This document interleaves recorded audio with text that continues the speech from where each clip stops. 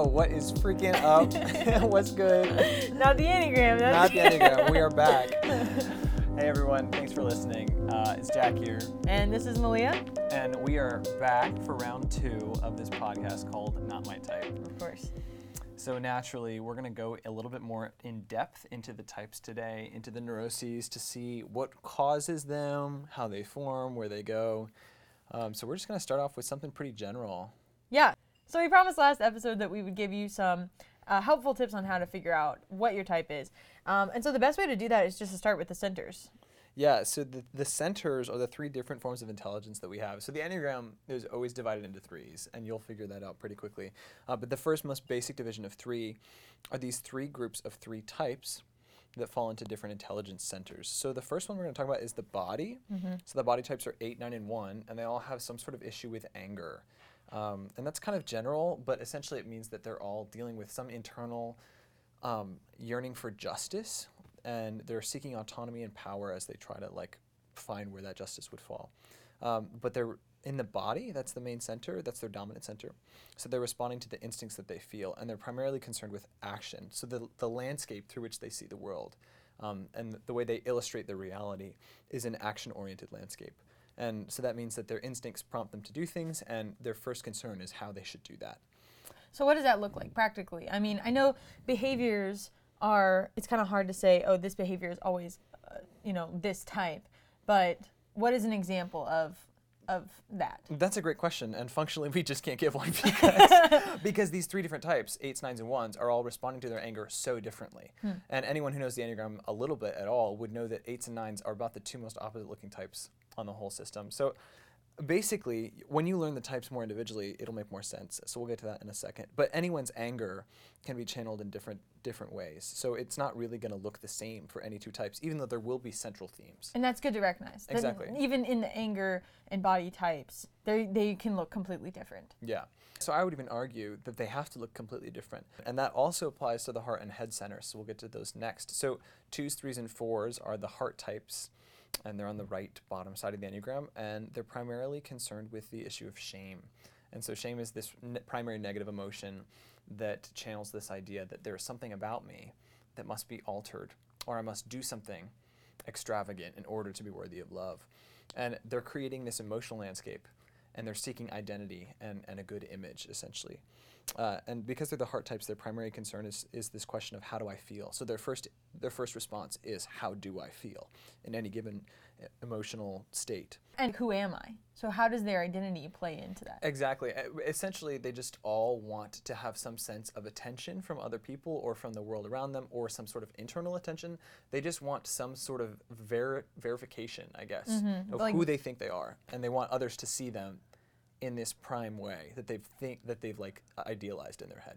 And again, just like the body types, these types can look completely different, even though they share the same core and motivation. they will look completely different. Okay, so then we have the head. Yeah, so where the heart types are seeking attention and where the body types are seeking autonomy, the head types are seeking security because their primary negative emotion is fear. So when you're afraid of everything, the world becomes a rational landscape where you're concerned with what makes sense. And so that's the primary question that they're asking is, what do I think makes sense?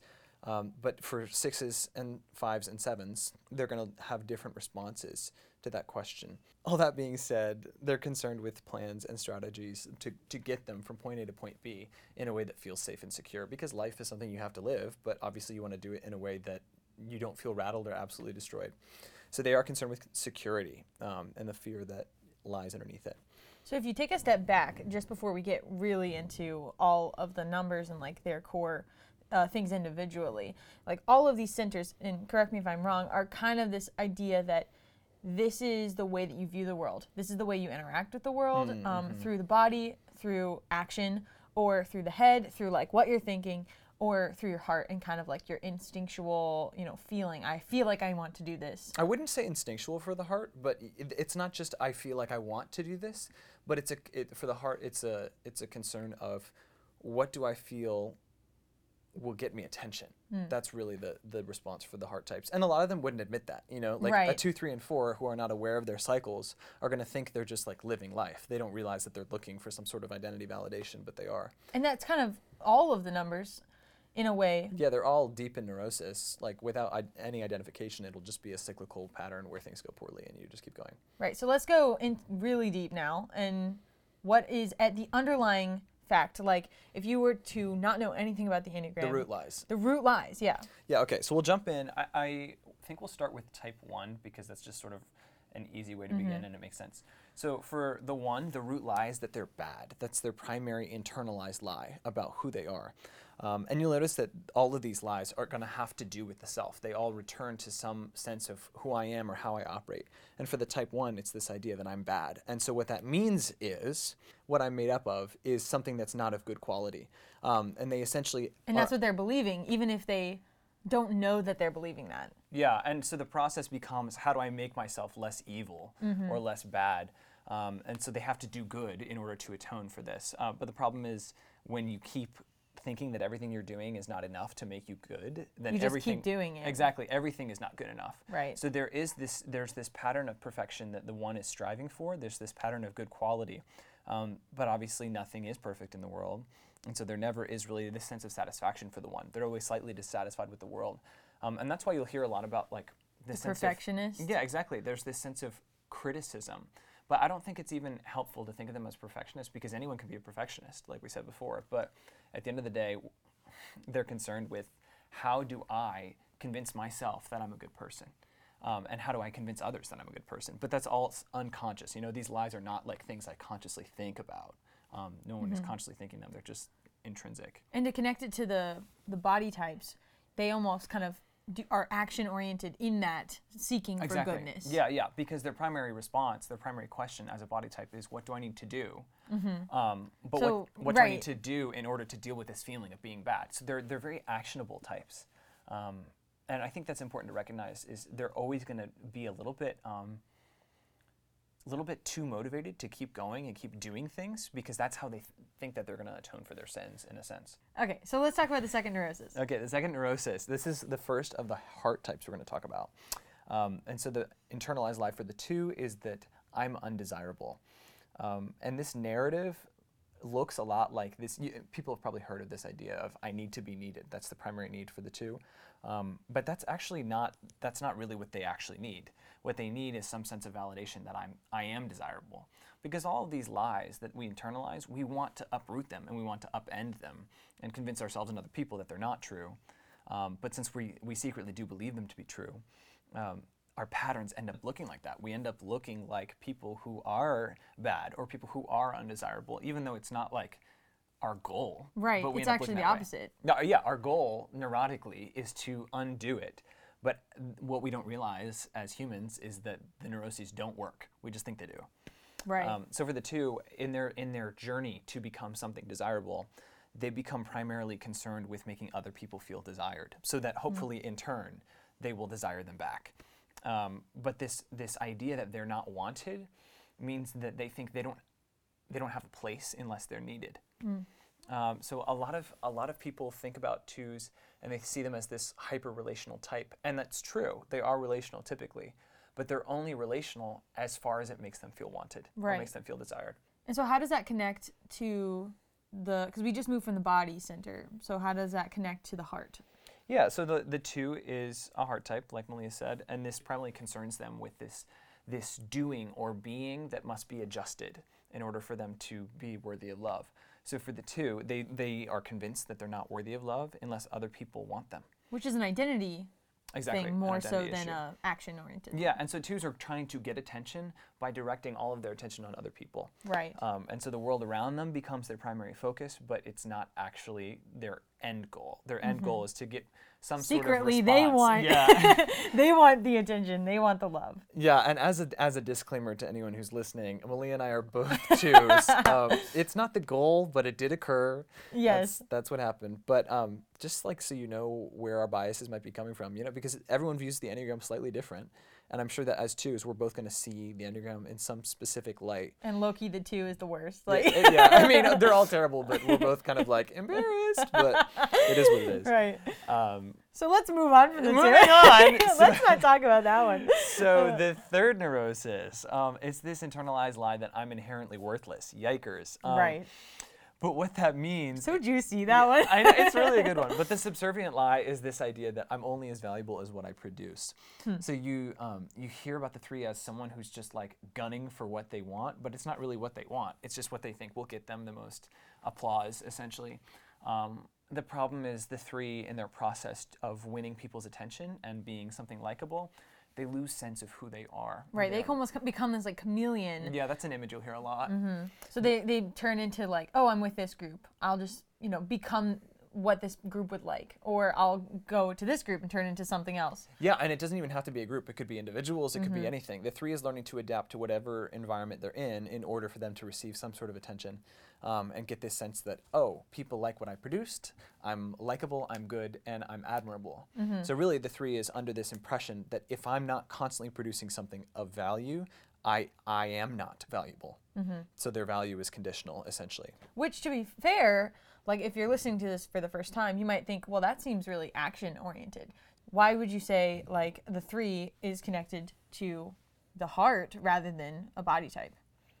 Well, so that's a great question. I mean, anyone can be concerned with action. That's the thing. It's just that for the three, the primary response is still, what do I feel? Even though they often don't look like feeling people. And we'll cover that more later. I mean, these types are so dynamic and they're so complex.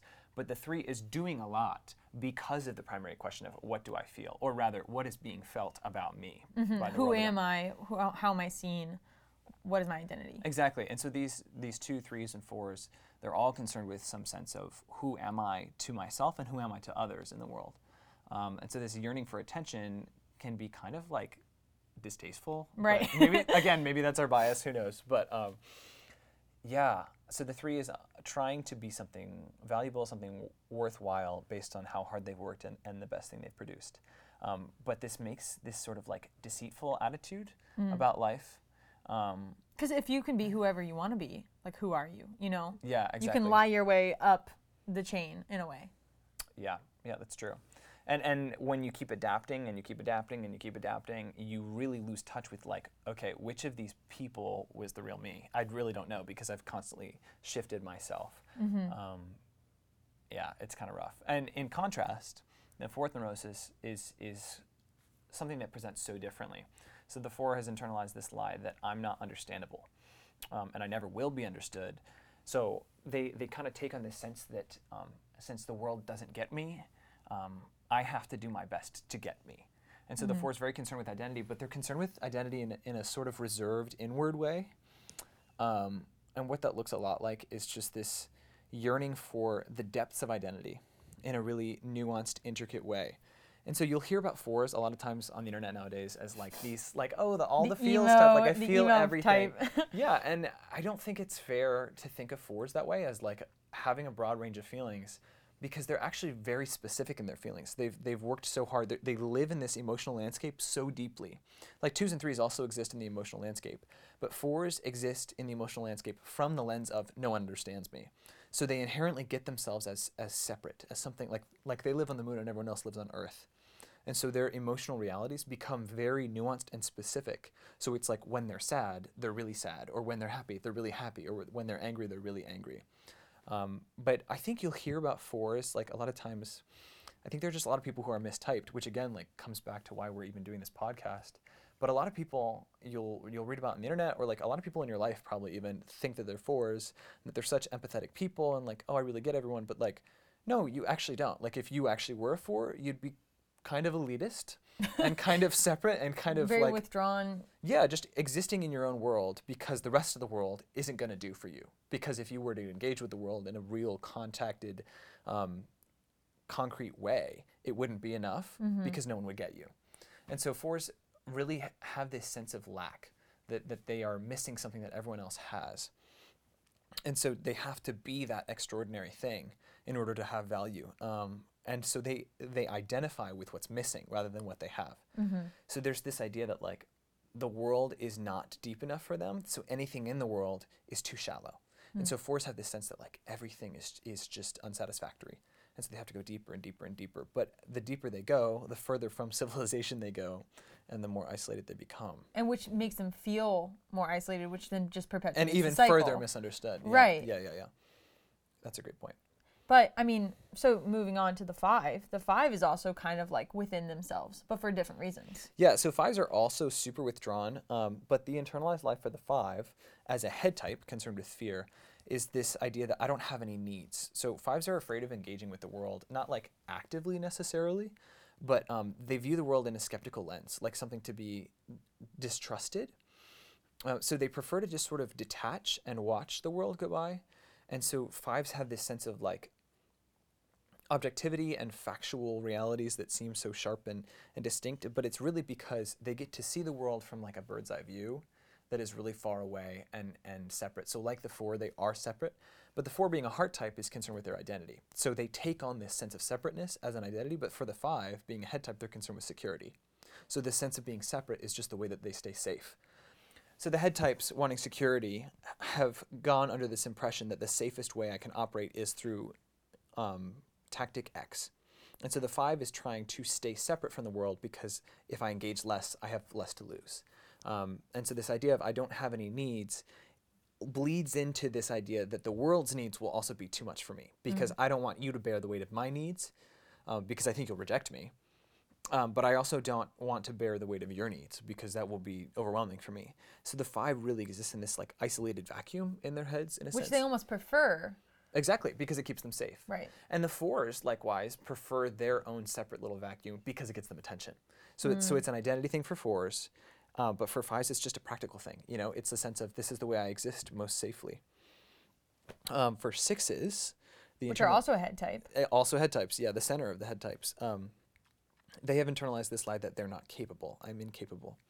And so because they're under the impression that they can't do anything well or that they will fail at whatever they do. Or even they distrust their own mind. Yeah, they have to distrust their own mind.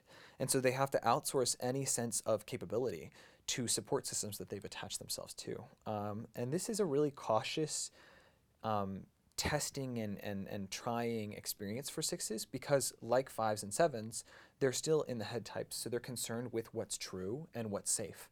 And so since they don't trust their own minds, but they're primarily concerned with what's safe, they're always distrusting the choices they've made. So there's this sense of I've attached to X thing, Y thing that makes me feel secure, but how do I even know that I can trust myself to have made that decision well? Right. So there's a lot of cycle of like being sure and then being unsure and then being sure and being unsure. Exactly. So with the 5, like the 5 is also existing in the world in a skeptical, cautious way. But for the 6, they're a lot more of an active type, so they're making decisions quickly and then kind of regretting it. So you get this more anxious energy from the 6 that the 5 lacks. So where they're both skeptical, they're both kind of cautious and trying to figure it out rationally.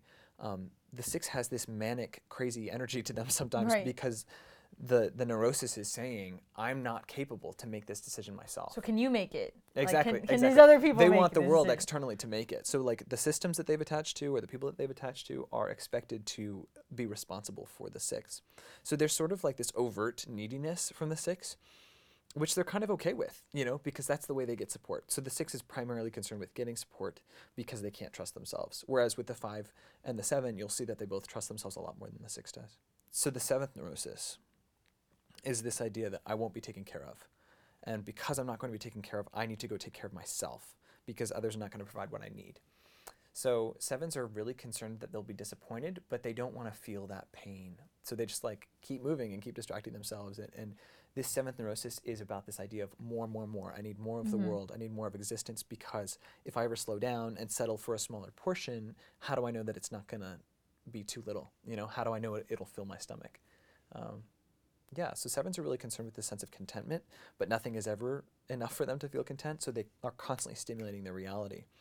And so, stimulating their mind. Yeah, As a head type, they're like doing all of these actions. They're going out, like you might see a 7 just like gallivanting around, you know. and yet that's not like a body-oriented Right. action. That's a head-oriented action because that's just a way of all the things that they're doing just go on to feed this idea of what makes sense to my world. So these 5, 6s, and 7s as head types are constantly accepting or denying information. They're trying to filter, okay, what's true, what's false, what's true, what's false, what do I trust, what do I not trust? And so 5s and 6s existing in this cautious mindset are often rejecting positive information, like things that might seem too good to be true.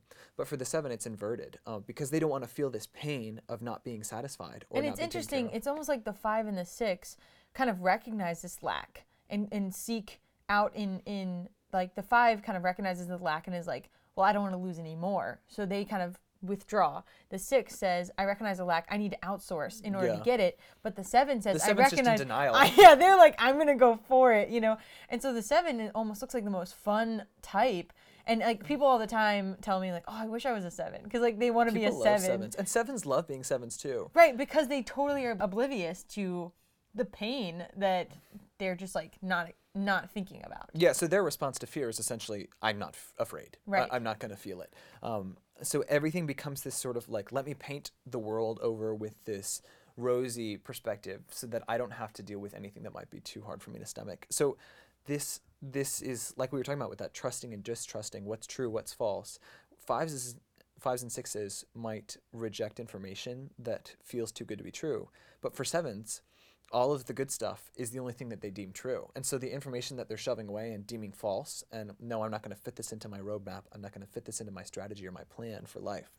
All that they're getting rid of is the negative information. So 7s are inherently distrusting anything that feels too painful, essentially. And so all negative information is rejected for the 7. So would you say for a 7, like when people see 7s and they're, you know, gallivanting, as I have said, and they're kind of just going after all of this fun stuff, it looks like, oh wow, their life is so awesome, they must love it. But it's almost, would you say they wouldn't say that? No, you know? I think a lot of times they would. They would say because like, oh, they're this is self-deceived. enough. Yeah, they're tricked. They're tricked. But I think And this yet is they keep going. They keep going because they don't know how to do it any other way. And that's the point. Like, these neuroses exist within us, all of them to some degree. But the one that we're most addicted to is the one that we're especially blind to. We don't see it as a problem because it's the only way we've existed long enough to see the world, you know? Yeah, so those are the head types. I guess we should move on to 8. Yeah. So the 8, So Back we're in the back Body. in the body, yeah. Yo, Back in My Body, Maggie Rogers. Good song, if anyone's listening. Back in the Body types. So the 8 is concerned with anger, just like 1s and 9s are. But they're very expressive of that anger because their internalized lie is this idea that I will be betrayed. So rather than be betrayed, I need to find leverage to protect myself from anyone that might try to stab me in the back. Because betrayal is a lot about power. It's like emotional power. Like, I've given you a piece of me, and you're going to turn around and, like... use it against me. Yeah, so the 8 is almost like saying, I want more dirt on you than you have on me. So that you can't possibly wound me. Right. And this is very interesting. I love 8s. I love 8s so much. And I think this neurosis is what makes narratives so interesting, like makes great stories, great movies, all sorts of things. But the 8th neurosis is under this impression that, like, it will never be the bad guy. Like, because I am always expecting betrayal, I'm not the one at fault. And so I have to find the people who are at fault, and I have to expose them, and I have to attack them, and I have to get them out of the position of power that they might be in. And so there's this sort of like sensitive hidden part of the 8 that really loves the underdog, and a lot of 8s that you'll meet might present like a gruff front, but at the end of the day, they really have this hidden sensitive sweet spot that cares for that part of innocence that they have so rejected from themselves. So 8s really have disidentified with anything that seems weak, anything that seems vulnerable, anything that seems innocent, because those 3 things are like the spaces where people can be rejected. Right.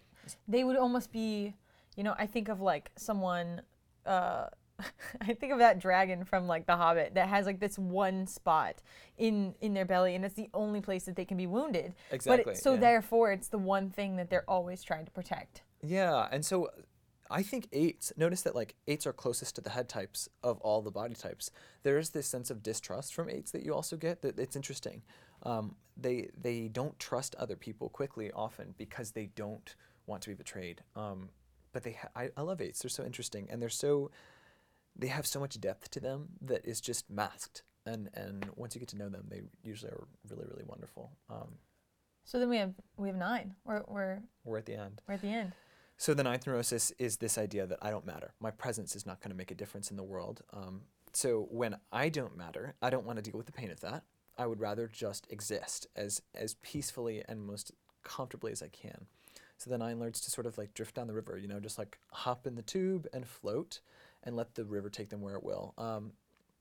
I think that's really an interesting tactic. But it makes things kind of boring. Right. I don't know.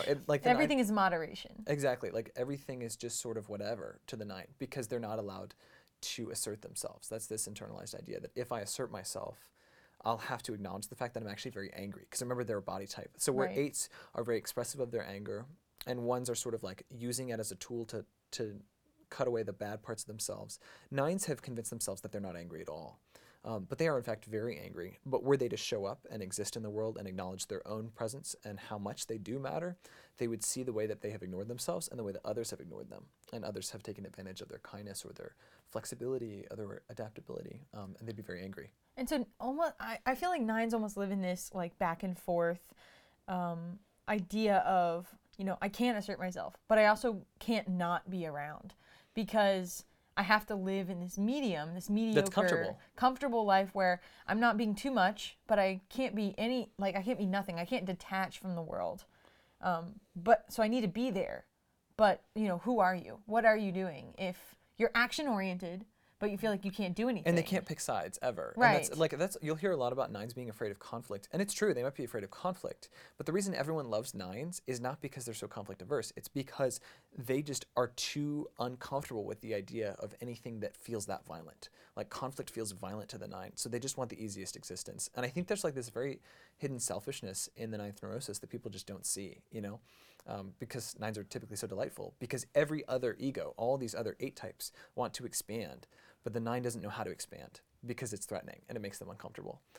So they just learn to minimize the self in a way. Not like I hate myself, but they just don't consider the fact that their presence is going to make a difference. Yeah, I think that's a good way to say it. They don't minimize themselves. They just like more and more forget that they are there in a way. That's so true. That's so true. What's interesting about the 9 that I think we should mention is that it's at the top. So why is it at the top rather than start with 1? You know, it's like an odd way to do it. And some people would call the 9 the crown of the Enneagram, meaning that it's sort of like is the kingpin. It represents all of the other types. And it really does in a way. Like I think of the ninth neurosis as a watered down version of all of the other 8 types together. You know, it represents... Which is a rough time. It sounds really rough, but when you're so moderate in all of those degrees, like no one part of you stands out, you make so much space for like bigger, more violent personalities to have the space that they want. Which is why those personalities like the 9 so much, because the 9 says, "Oh, you're here? Oh, excuse me." Yeah, like the 9 is just constantly making space for others in a way that like looks really kind and polite, and not that it never is. But the neurosis isn't like good-hearted, you know. The 9 is still concerned with what needs to be done, but they just never it never occurs to them that they would be the ones to do it. So they just do less and less and less, and let the world around them do more. I think what's so fascinating about the 9 is that the 9 is almost aiding and abetting all of the other types. Like think about it in relationship with the 1. The 1 says, "I want to be good," and the 9 is just there to be like, "Oh, you're good, buddy." You know, the 2 says, "I want to be desired." The 9 says, "I desire you." You know, it's like I'm gonna do, and it adapts not in the way the 3 does, which is I'm adapting to receive, but the 9 almost adapts in order to be, you know, to give to any of the types what they want. Yeah, and you hear about this verb merging for 9s, like they just merge with the reality around them, and that's because they don't know how to exist in any other way. You know, like any sort of differentiation, any space where I would assert myself and show who I really am would make others uncomfortable, and that would in turn make me uncomfortable. So I'd rather exist in this little bubble of like ease and comfort. So they moderately adapt to every situation. I think 9s, honestly, like people love 9s also because they're positive people. Like they always have a positive outlook. Exactly. For you to keep adapting to every part of reality, you can't see it as a negative thing. You know, like if you're merging yourself with everything in the world and your aim is to stay comfortable and be at ease, you're not going to think of the world around you as negative because that's where your existence is. You know, like your sense of self is merged with everything around you. I don't know. It's just interesting that the 9 should be so likable and so lovable, and yet they're kind of living this half-life. You know, like all the neuroses are equally unhealthy and equally unhelpful, but the 9 like looks the least problematic, and yet it's also the least alive. You know, it's the least vivid, it's the least distinct. The ninth neurosis is just this sort of like, I'm going to stay asleep to myself and just sort of like exist, which I think would actually bring up a really good transition into the topic of these passions. So if anyone's familiar with the term passion, it's like this really ancient way of describing the primary vice or the primary sin of each type. And so from these ancient spiritual practices, people took the 7 deadly sins and added 2 more from the Eastern tradition, which makes these 9 different types of sins. And so for the 9, like we were just talking about, it's this sin of sloth, this idea that I'm going to stay asleep to who I really am because it's easier than having to wake up and be responsible for myself as a person and as an adult. The 1's primary sin would be wrath. And so that doesn't mean the same thing as anger for 8s and 9s. What that means is this sort of like godlike wrath, which is why 1s are so concerned with what's Righteous right and what's good. Justice, and what's, right. because they've internalized this idea that I must be good, so everything I do must be good as well. And so when the world around them is not good and when the world inside of them is not good, there's this like godlike wrath, this restrained, powerful but like intense, focused, critical attitude that says this is not as it should be. Let me correct it. For the 2, their sin is pride. So the 2 is like, remember, I know, yikes. They're a heart type looking for attention, but when you're constantly trying to give yourself to the world around you in hopes that they'll give back, you're also not allowed to receive anything. That's like, you're not allowed to, because then the ego's attacked. You know, like if all I am is one who gives, then what would I be if I were to receive? Because then I would, like everything would collapse. So pride is really this issue that I can't receive. I can't receive love. I can't receive what I really need. Because if I were to, I would look needy and I would be rejected because I'm fundamentally undesirable. You know, that's the internalized lie for the 2. So this pride looks like I can't receive from the world, so I'll just keep giving. And I can keep giving because I don't need anything. And that's where the pride really lies for the 2, is they're under the impression, and they want others to be under the impression, that they don't need anything. I don't have any problems. I don't have anything I'm lacking. And you do. You have a lot of things that you're lacking. So let me help you. Let me give you all that I have. And that kind of bolsters the 2. Exactly. And that's the thing, is that like a lot of 2s will kind of like, how would I put it? Like they'll put themselves down a little bit, or like they'll be quick to blame themselves externally, but internally they're blaming others, because the narrative is, I actually don't need anything. So how could I have been in the wrong? You know, I wasn't doing anything for myself. I was being selfless. And 2s really do want to be seen as selfless. So when you're consumed with this idea of, I look like a selfless person, you're not allowed to present any of your own needs and ask for them, because that's selfishness, it quotes. You know, that's kind of the idea. So for the 2, this pride is this idea that I don't need while the world around me does need. And so for the 3, another heart type looking for attention, their primary vice is vanity. And so a lot of people in the past would talk about this term deceit, which we'll also use, and 3s are deceiving themselves about who they really are. But I see that more just as a vehicle to the ultimate root issue, which is vanity. This sense that my image and my personhood is so shifting and so conditional based on how beautiful I look in the moment, you know? And that's this idea, this constant production idea. Like the 3 is dressing themselves up in a way, making themselves look so refined and so glamorous and so And vain admirable. in the fact that I can do that. I can convince people to like me no matter who. Yeah, and their vanity is really in how hard they can work, because it's I dressed myself up so well. I made my makeup look so good. Right. And you didn't, and it's because I worked hard, you know, and you didn't. I achieved all of these awards and Yeah, whatever. exactly. And so these accolades that the 3 is like so addicted to, it becomes this just like feeding a fake image, you know, and that's why it's so vain. And like a lot of people, I don't know, this is another thing that drives me nuts. Like these Enneagram accounts on Instagram and all these things, you'll see like 3s aren't really fake. It's just like, it's the way I've learned how to exist. But like, okay, wait. Rewind. If everyone has some neurotic pattern and everyone's doing something that's really unhealthy, like who's not fake if not 3s? You know, like 3s are fake. 3s are incredibly fake, and that's the point of the 3rd neurosis. It's just like people nowadays don't want to stomach anything that feels that nasty. So it's like, oh no, 3s aren't really fake. No, That's like, who I am. 3s are fake. Like that's the point. The 3rd neurosis is an incredibly fake thing, and it's just operating on whatever will feed the vanity. That's a good way to put it. Like these vices are something that it's not just something that is feeding our neurosis, but it's something that our neurosis is feeding. It's like, like the 2 is saying, you know, I want to feed my pride that I can help and I can, you know, aid others and say that I don't, and that is an example to the world that I don't need help myself, because I can look at how I'm helping all these people. It's like feeding the pride, the idea of the 1 of like doing all of these things that are really good is feeding the vice that says I have godlike wrath, that I can fight, injustice on my own terms. That's true. And it's feeding that idea. And then the 3 is saying, look, I'm feeding my vanity by saying that I can get any of you in my pocket if I just put on this outfit, make a show of it, and do whatever, and I have that potential. And that's how they're mistaking the identity issue. Like they're thinking that's who they really are. Right. That they're attaching onto the vanity. This mask, exactly. This mask that I've put on, actually, since it's giving me the most attention, rather than like who I really am, I would rather tell myself that this vain conceit actually is me. Right. Because it's getting a lot more attention than the real me. which I've hidden somewhere far, far, far away. And I think that's a big theme for threes, is that like their true heart, they've just shoved in a closet somewhere far in the back of the house, and like they've instead put on their best dress. Because it wasn't enough to get me. Exactly. It's sort of like, I don't want to be a regular Joe Schmo, Right. like who's not going to get any attention, who's not working hard. So the three instead is just like, I'm going to do my very darndest best to refine this fake shell that I've put on.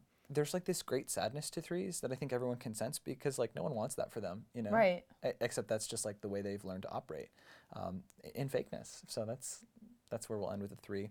And the four, yeah. The four. So we talked about the issue of like lack, that they identify themselves as what's lacking, what they're missing. That's like where they find their truest self in their heads.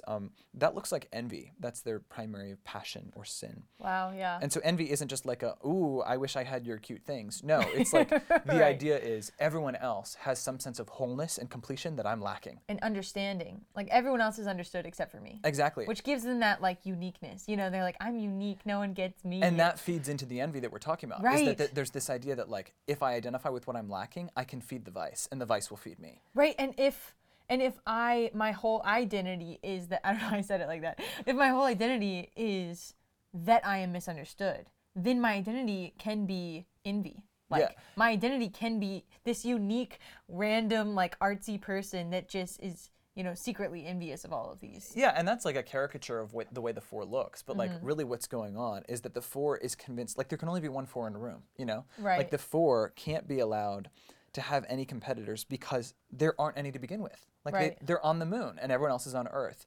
And that's why we talk about this elitist mindset sometimes, is that the four is really under the impression that since no one gets them, they don't even need to bother engaging with the world. And so like fives and like nines, there's this degree of like withdrawn absence for the four, which we'll talk about later, but that absence is their power. That's what gives them the attention, Right. is that because I'm so separate and because I'm so under-engaged with the world, I can have some sense of identity.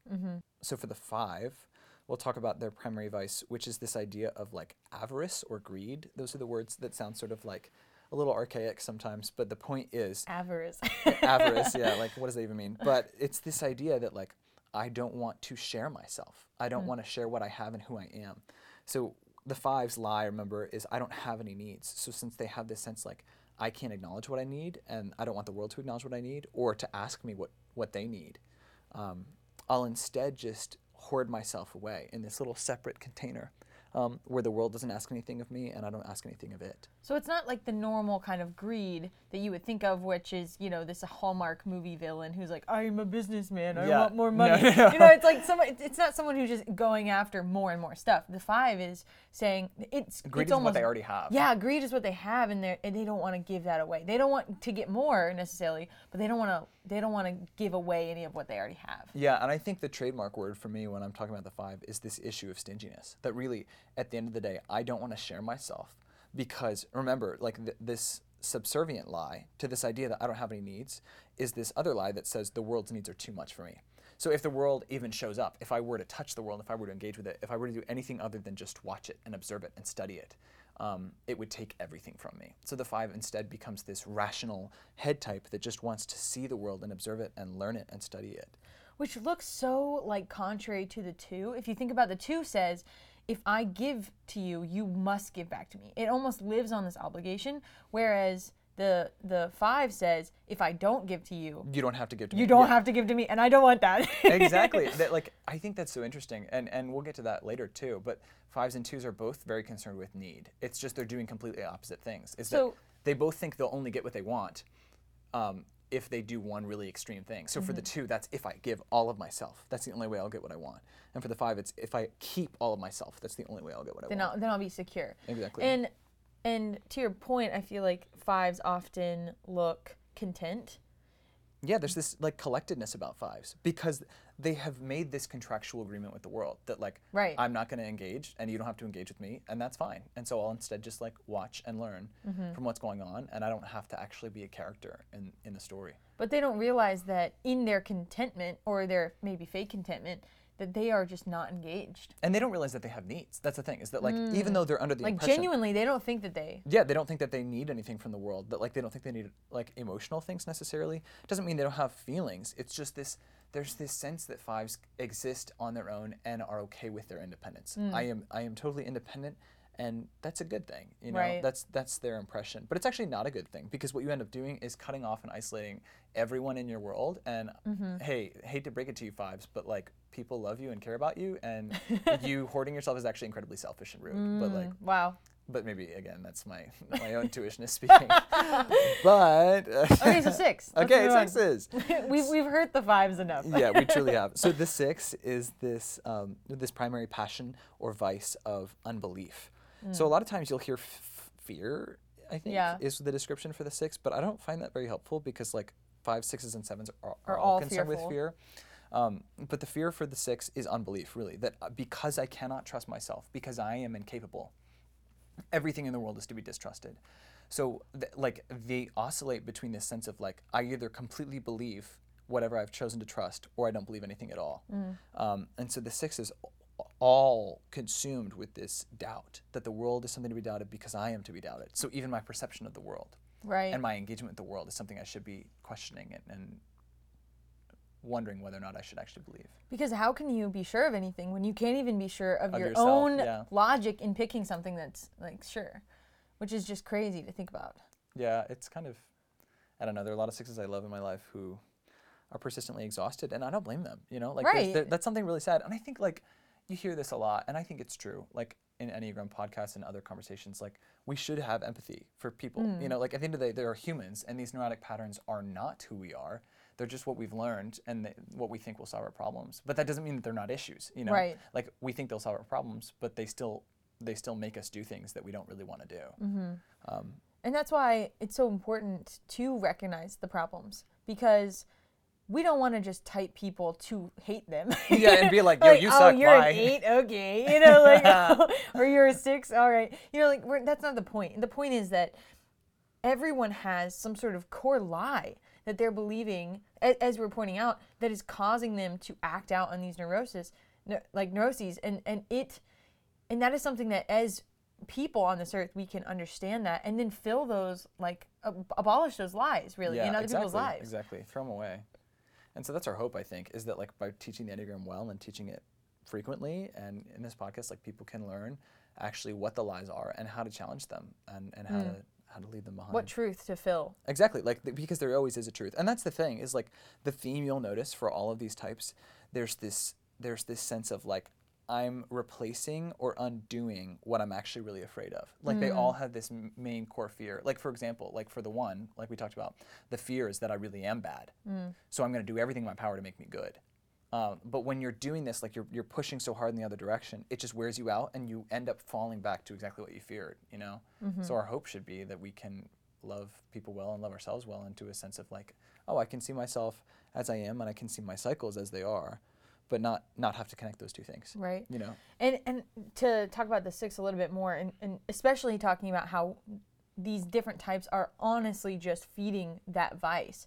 The 6 is feeding the vice of unbelief by trying to outsource belief. Exactly. But they That's so have to good. rely That is so on good. their own mind to do so, which just feeds the cycle. Because they have no choice but to be human. Exactly. Yeah. And so they're almost like the most likely to have someone else order for them at a diner. Exactly. It's but like then as they get it, they're like, oh, was that a good choice? To trust that person? Maybe I should have trusted this person. Yeah, They're not going to yeah, say, like, maybe I won't like it. They're going to say, maybe I shouldn't have trusted that one person. Okay, so moving on to the 7. So the 7 lie, like we talked about, is I will not be taken care of. And what that manifests as is this, I need to take care of myself. So Malia described it once in a really great way. It's sort of like the 7 was left at home without any food in the cupboard. So it's like, I'm going to go to the store and buy everything. Because while they're at the store, they're like walking around. They see, oh, marshmallows, you know, like they see all these other things. Yeah, and so 7s love opportunities like that, because everything has potential and everything has potential value. But when you're trying to consume the world like that, that ends up looking like the sin of gluttony. So this vice and passion for the 7 is that, like, everything is not enough. Like, I need everything and then more, you know? And so everything is just like another experience, another stimulation for the 7, because remember, they're a head type, so they do want some sort of mental stimulation. They want some sort of mental engagement, but it's not enough for them. And a trend you'll notice with 7s is that they're frequently bored. Like, they don't I was want just to about be. to say, yeah. But they desperately just want to be entertained, because entertainment feels like fulfillment for a second. Right. Because they also might have this problem with kind of buying everything at the store, but then only eating like 2 pieces of it, and Exactly. then being like, oh, I'm done. And you then know? there's like a hidden disappointment with all the things that you just wasted. But the 7 doesn't want to feel that. So instead of like looking in the cupboard and being like, dang, I don't want any of this anymore. They Right. just like go back to the store. It's like, Like, I'll just I get more feel stuff. like a 7 every time I go to Trader Joe's because I'm I like, know, it's I like- want to try everything. Yeah, especially you with, say like, gluten free, okay. those you know? hippie aesthetics and everything. You're like, oh, that sounds amazing. I love this Exactly. weird bean salsa. Let's go for it. Exactly. And then you're like, oh, this was actually really kind I of know. lame. Well, It's like, I don't like this anymore. whatever. So the 7 is the sin of gluttony. Which sounds sort of similar to the next one. The 8 is the sin of lust. And 8s and 7s both want more out of life. But it looks different. For the 7, it's like more stimulation. And that's what gluttony is about. It's like having more to fill my stomach and feel that sense of like fulfillment for a second. But the 8 is dealing with this primary issue of lust, which is this idea that like I must have power and I must have more of it. And I just was thinking about the idea of lust not too long ago and realizing it's this really, it's not just like a sexual lust, but it's this idea that there are things that don't belong to me and I will take them anyway. And so this There's a sense of power in that. exactly, this lust for power is just like this never-ending process of thinking about and processing how do I get leverage in every single situation. And so 8s are like I talked about earlier, there's like this hidden soft spot to 8s, but 8s can be truly like off-putting when you first meet them because their concern is that they will be betrayed. And when you're Right. expecting betrayal everywhere, like you don't expect people to be nice. So you're not very nice in return. Right. You know, like when you anticipate other people doing you wrong, you have no problem doing them wrong in turn. And I kind of think about lust, even the word, almost as the evil twin of love. Do you know what I'm saying? Yeah, Where it's like yeah. if you were Yeah. to enter into a relationship, it's much scarier to say, I'm going to enter into this with this idea of love. Because it's much better, because lust I think of as To this, take power. Yeah, this separate thing that says I have control. I can leave at any time because I have like all of this. Because I never lav- actually invested my heart. I just Exactly. invested my lust. But genuinely, what they do want is love.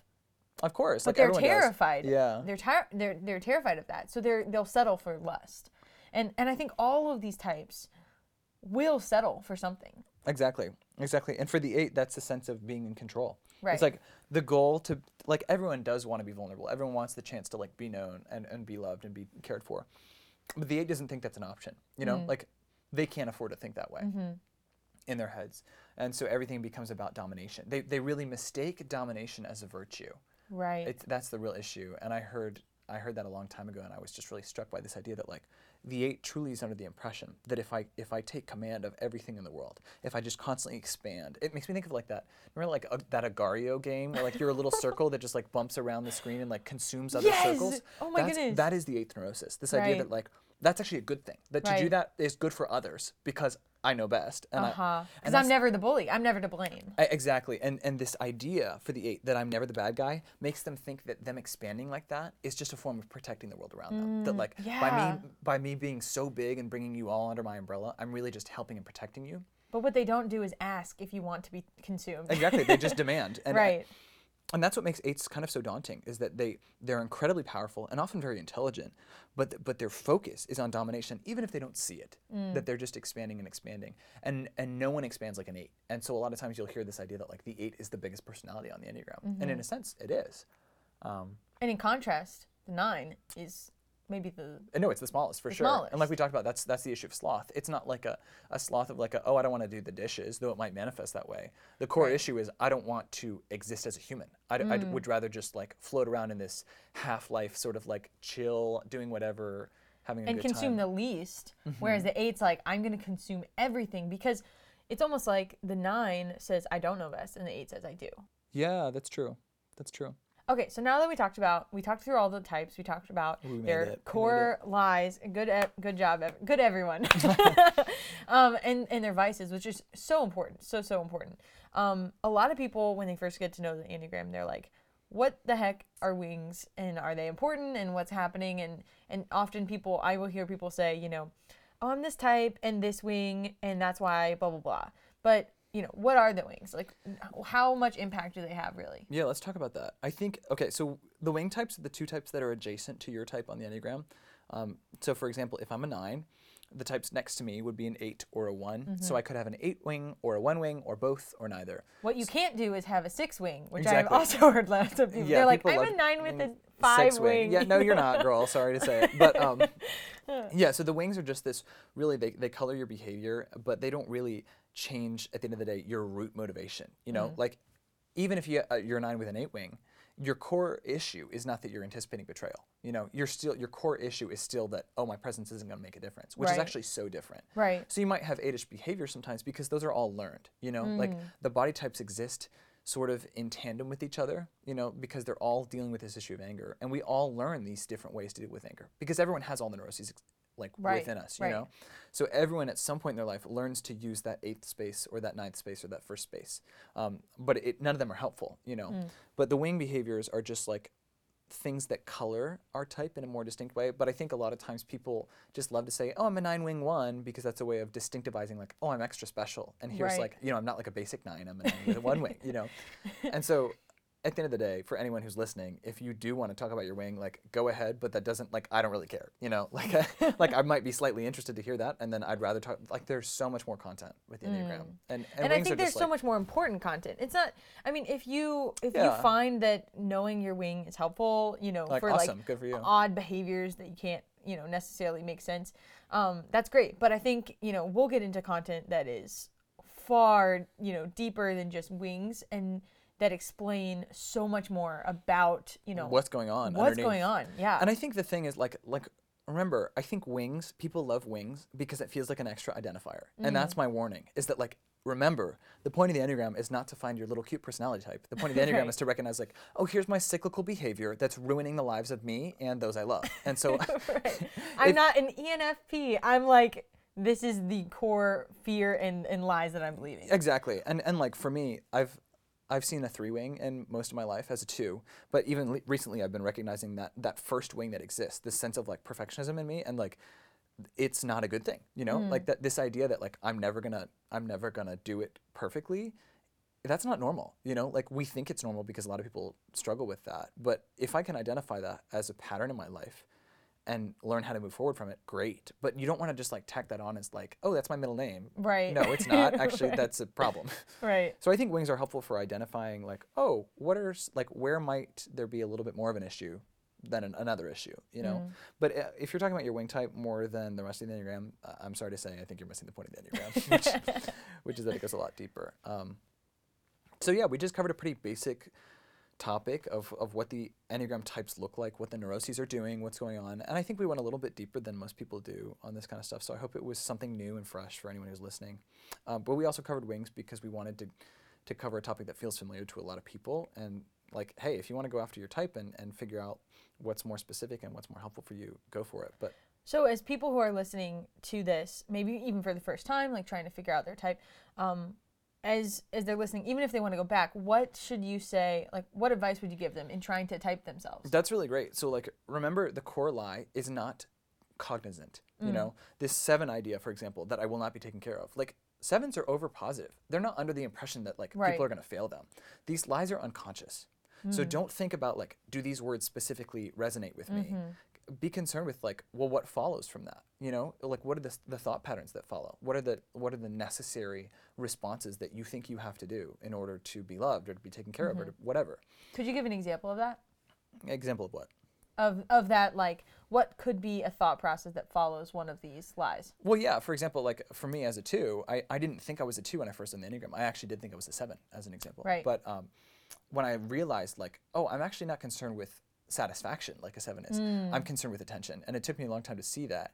But I was diverting all of my time, all of my resources, all my energy onto relationship with others because I was looking for some sort of identity validation that I am wanted by others by making them so wanted in my life. So it might be helpful for people to even ask the question, ask themselves, what vice do I find myself filling the most? Yeah, and I think those vices are important to recognize. But also as we get into more in-depth topics, you'll realize other things that might help you type. So like maybe hold off a little bit on finding a final destination of, oh, this is what I think the neurosis is most prevalent in my life. But because we'll have a lot more content coming up that will help you identify. Yeah, for sure. And honestly, you'll recognize different spaces in people's lives. You know, like at the end of the day, remember that the heart types, 2s, 3s, and 4s, all want attention, and therefore they all create an emotional landscape.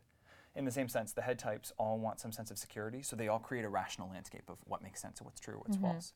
And the body types are all concerned about an action-oriented landscape. So they're all concerned about justice. What do I need to do to make the actions and make the choices that need to be made for there to be justice and for there to be a sense of righteousness in the world? Yeah. So that's all we have for today's episode, but we hope that you learned a lot, that you maybe even took notes. Glad you joined us, buffoons. Yeah, definitely. But right before we go, we just wanted to encourage you, reach out to us, follow us on Instagram at NotMyTypeEnneagram, or email us at notmytypeenneagram@gmail.com. And we'd love to take any questions and of course. And next time we'll be covering some more in-depth topics, so if you have any questions in the meantime, feel free to ask. Yep. All right. We'll see you. Bye.